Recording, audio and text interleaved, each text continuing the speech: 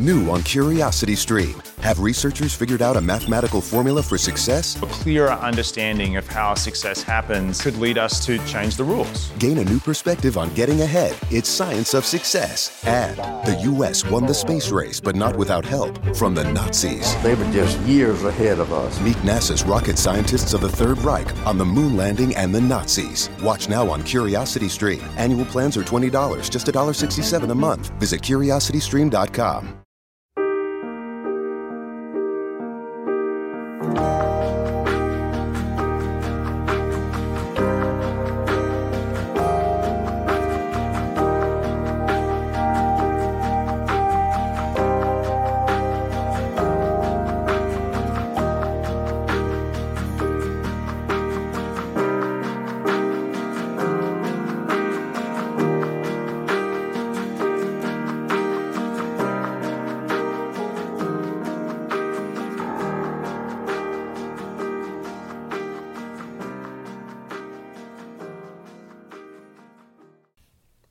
Hello, and welcome to my show on civil rights.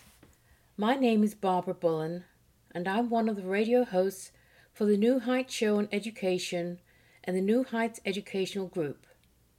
I hope you enjoy the show, and I'm asking our listeners to consider becoming a sponsor, as we are no longer sponsored by Silicon Valley High School. This show is pre-recorded. Today, I will talk about the abolitionist Sojourner Truth. Information obtained from Wikipedia. Sojourner Truth. Sojourner Truth, born Isabella Baumfree, 1797 to November the 26th, 1883, was an American abolitionist and women's rights activist. Truth was born into slavery in Swartzkill, New York, but escaped with her infant daughter to freedom in 1826. After going to court to recover her son in 1828, she became the first black woman to win such a case against a white man. She gave herself the name Sojourner Truth in 1843 after she became convinced that God had called her to leave the city and go into the countryside, testifying the hope that was in her. Her best-known speech was delivered extemporaneously in 1851 at the Ohio Women's Rights Convention in Akron, Ohio. The speech became widely known during the Civil War by the title, "Ain't I a Woman?" A variation of the original speech rewritten by someone else using a stereotypical Southern dialect, where Sojourner Truth was from New York and grew up speaking Dutch as her first language. During the Civil War, Truth helped recruit black troops for the Union Army. After the war, she tried unsuccessfully to secure land grants from the federal government for formerly enslaved people, summarized as a promise of 40 acres and a mule. She continued to fight on behalf of women and African Americans until her death. As a biographer, Nell Irvin Painter wrote, "At the time when most Americans thought of slaves as male and women as white, Truth embodied a fact that still bears repeating: among the blacks are women, among the women there are blacks." Truth was one of the 10 or 12 children born to James and Elizabeth Baumfree. Colonel Hardenbergh bought James and Elizabeth Baumfree from slave traders and kept their family at his estate in a big hilly area called by the Dutch name Swartzkill, just north of present-day Riften.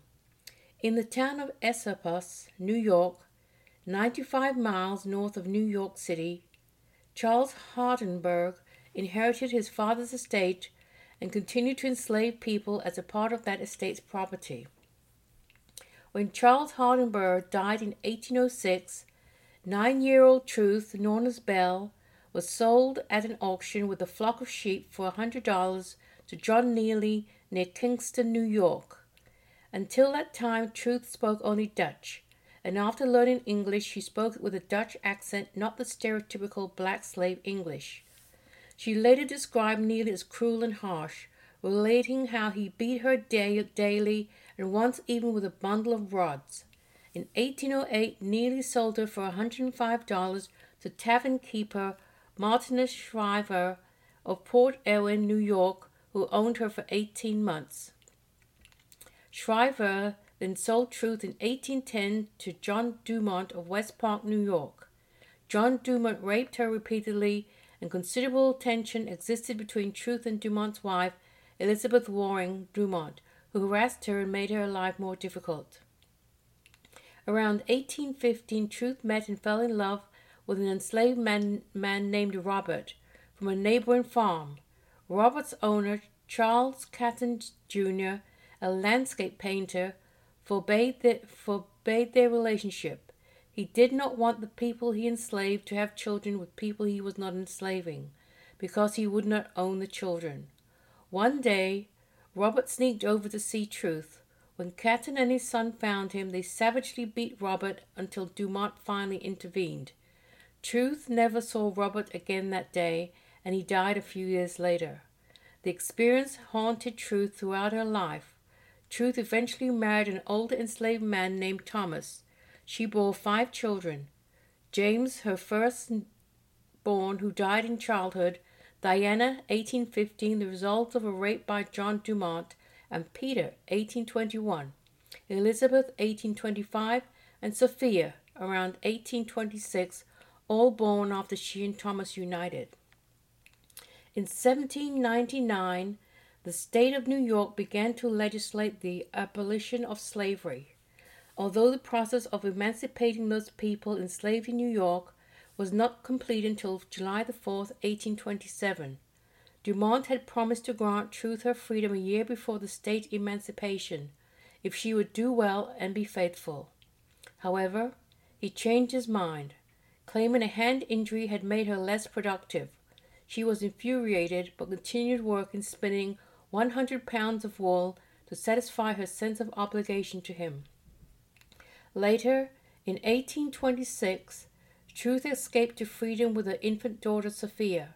She had to leave her other children behind because they were not legally freed in the Emancipation Order until they had served as bound servants into their 20s. She later said, "I did not run off, for I thought that wicked, but I walked off, believing that to be all right." She found her way to the home of Isaac and Maria van Wagner in New Paltz, who took her and her baby in. Isaac offered to buy her services for the remainder of the year until the state's emancipation took effect, which Dumont accepted for $20. She lived there until the New York State Emancipation Act was approved a year later. Truth learned that her son Peter, then 5 years old, had been sold by Dumont and then illegally resold to an owner in Alabama. With the help of the Van Wageners, she took the issue to court, and in 1828, after months of legal proceedings, she got back her son, who had been abused by those who were enslaving him. Truth became one of the first black women to go to court against a white man and win the case. Truth had a life-changing religious experience during her stay with the Van Wageners and became a devout Christian. In 1829, she moved with her son Peter to New York City, where she worked as a housekeeper for Elijah Pearson, a Christian evangelist. While in New York, she befriended Mary Simpson, a grocer on John Street, who claimed she had been enslaved by George Washington. They shared an interest in charity for the poor and became intimate friends. In 1832, she met Robert Matthews, also known as Prophet Matthias, and went to work for him as a housekeeper at the Matthias Kingdom Communal Colony. Elijah Pearson died, and Robert Matthews and Truth were accused of stealing from and poisoning him. Both were acquitted of the murder, though Matthews was convicted of lesser crimes, served time, and moved west. In 1839, Truth's son Peter took a job on a whaling ship called the Zone of Nantucket. From 1840 to 1841, she received 3 letters from him, though in his 3rd letter he told her he had sent 5. Peter said he also never received any of her letters. When the ship returned to port in 1842, Peter was not on board, and Truth never heard from him again. Right now, you might be struggling through your classes or even failing them. You might be worried that you may not finish high school. There might have even been a thought that you may not be smart enough. Well, the New Heights Educational Group begs to differ. We not only think you are smart enough, but with our help, you will complete your high school diploma. The New Heights Educational Group strives to improve your academic success through its tutoring services. To learn more, please visit newheightseducation.org and contact us. New Heights Educational Group, educational resources to help reach your goals. Hello, listeners. If you're enjoying the New Heights show on education and want to support or donate to our organization, please visit www.newheightseducation.org. And while you're there, check out our online store.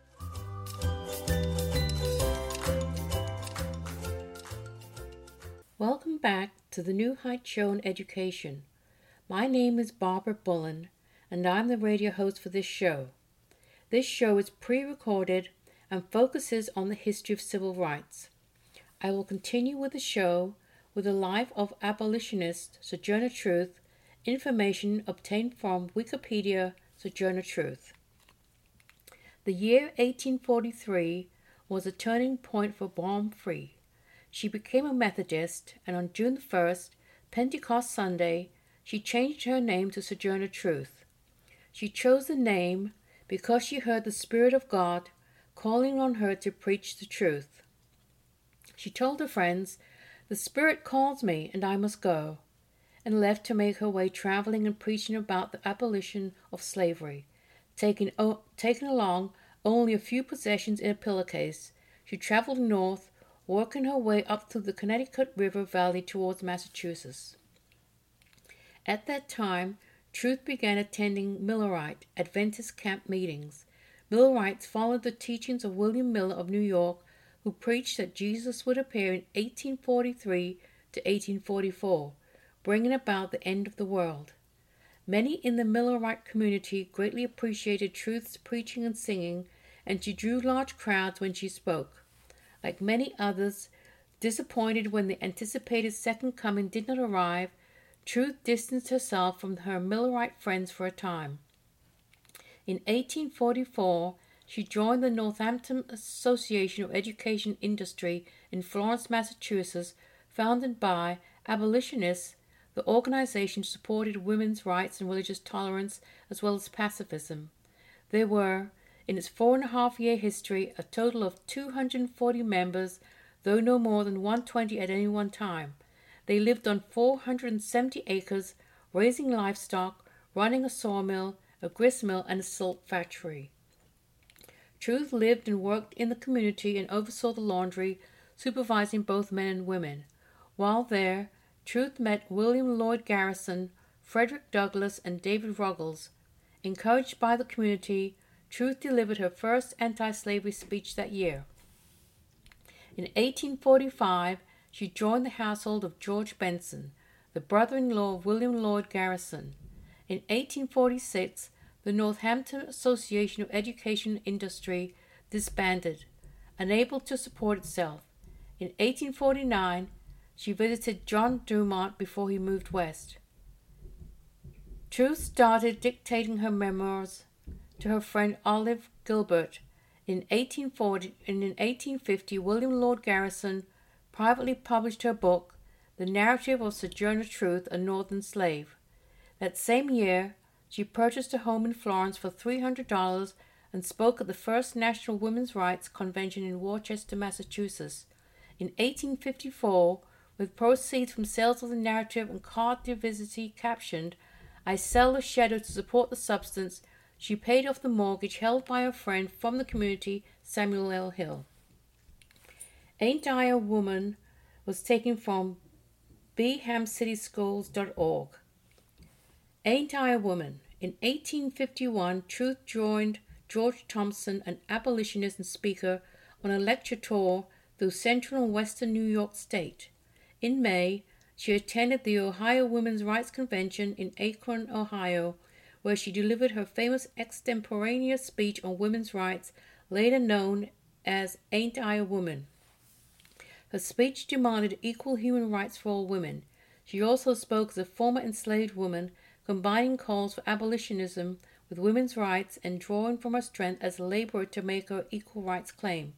Sojourner Truth, 1797 to 1883, Ain't I a Woman, delivered 1851 Women's Convention, Akron, Ohio. Well, children, where there is so much racket, there must be something out of kilter. I think that twixt the Negroes of the South and the women at the North all talking about rights, the white men will be in a fix pretty soon. But what's all this here talking about? That man over there says that woman needs to be helped into carriages and lifted over ditches and to have the best place everywhere. Nobody ever helps me into carriages or open mud puddles or gives me any best place, and ain't I a woman? Look at me. Look at my arm. I have plowed and planted and gathered into barns, and no man could head me. And ain't I a woman? I could work as much and eat as much as a man, when I could get it, and bear the lash as well. And ain't I a woman? I have borne 13 children and seen most all sold off to slavery, and when I cried out with my mother's grief, none but Jesus heard me. And ain't I a woman? Then they talk about this thing in the head. What's this they call it? Member of audience whispers, intellect. That's it, honey. What's that got to do with women's rights or Negroes' rights? If my cup won't hold but a pint, and yours holds a quart, wouldn't you be mean not to let me have my little half measure full? Then that little man in black there, he says, women can't have as much rights as men, 'cause Christ wasn't a woman. Where did your Christ come from? Where did your Christ come from? From God and a woman? Man had nothing to do with him. If the first woman God ever made was strong enough to turn the world upside down all alone, these women together ought to be able to turn it back and get it right side up again. And now they's asking to do it. The men better let them. Obliged to you for hearing me. And now old Sojourner ain't got nothing more to say. Wikipedia Sojourner Truth. In the version recorded by Reverend Marias Robinson, Truth said, I want to say a few words about this matter. I am a woman's rights.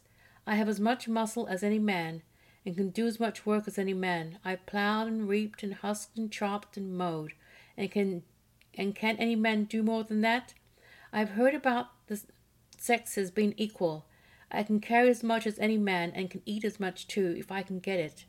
I am as strong as any man that is now.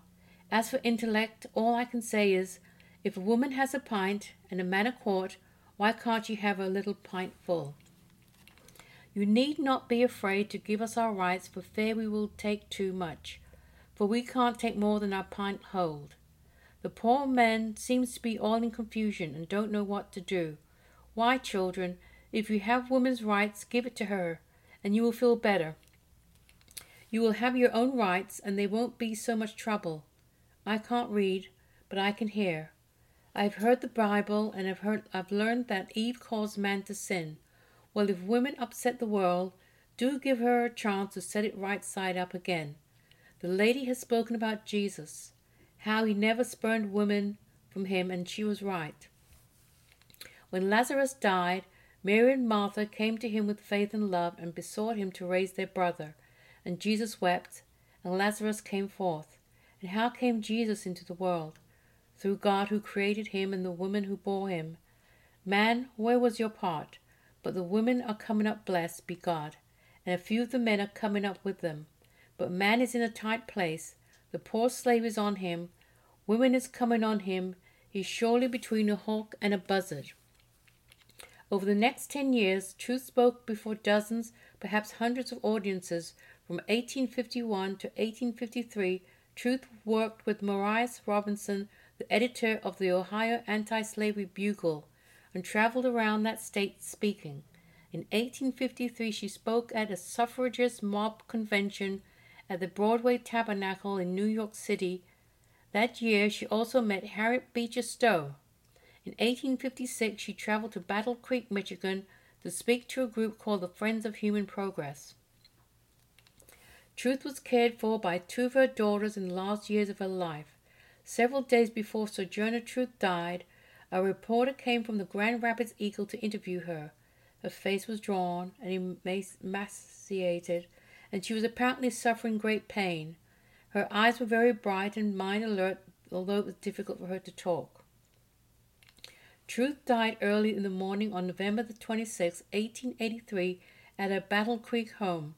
On November the 28th, 1883, a funeral was held at the Congregational Presbyterian Church, officiated by its pastor, the Reverend Reed Stewart. Some of the prominent citizens of Battle Creek acted as pallbearers. Nearly 1,000 people attended the service.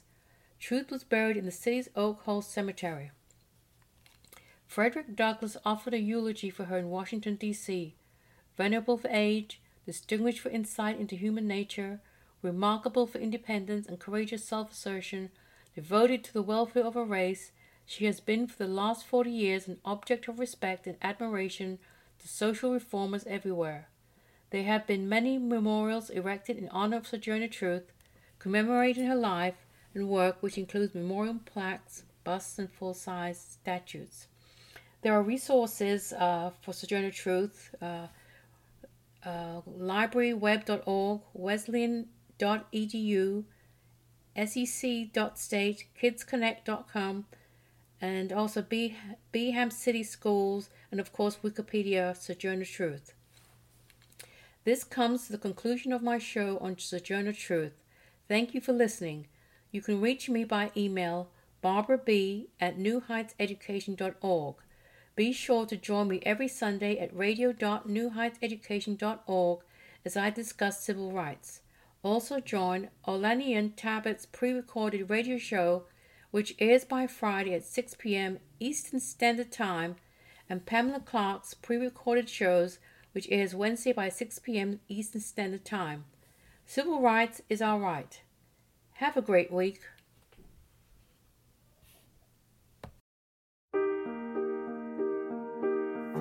We hope you enjoyed today's show.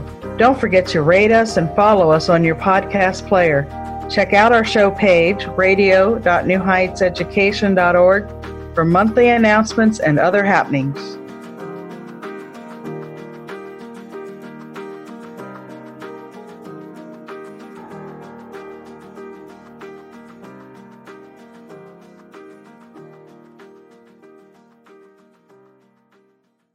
New on Curiosity Stream. This bear's walking right at me. We'll see if he wants trouble or not. Follow filmmaker Casey Anderson as he gets an unprecedented face-to-face look at Alaska's fiercest carnivores on the Tracker's Diary Bears of Katmai.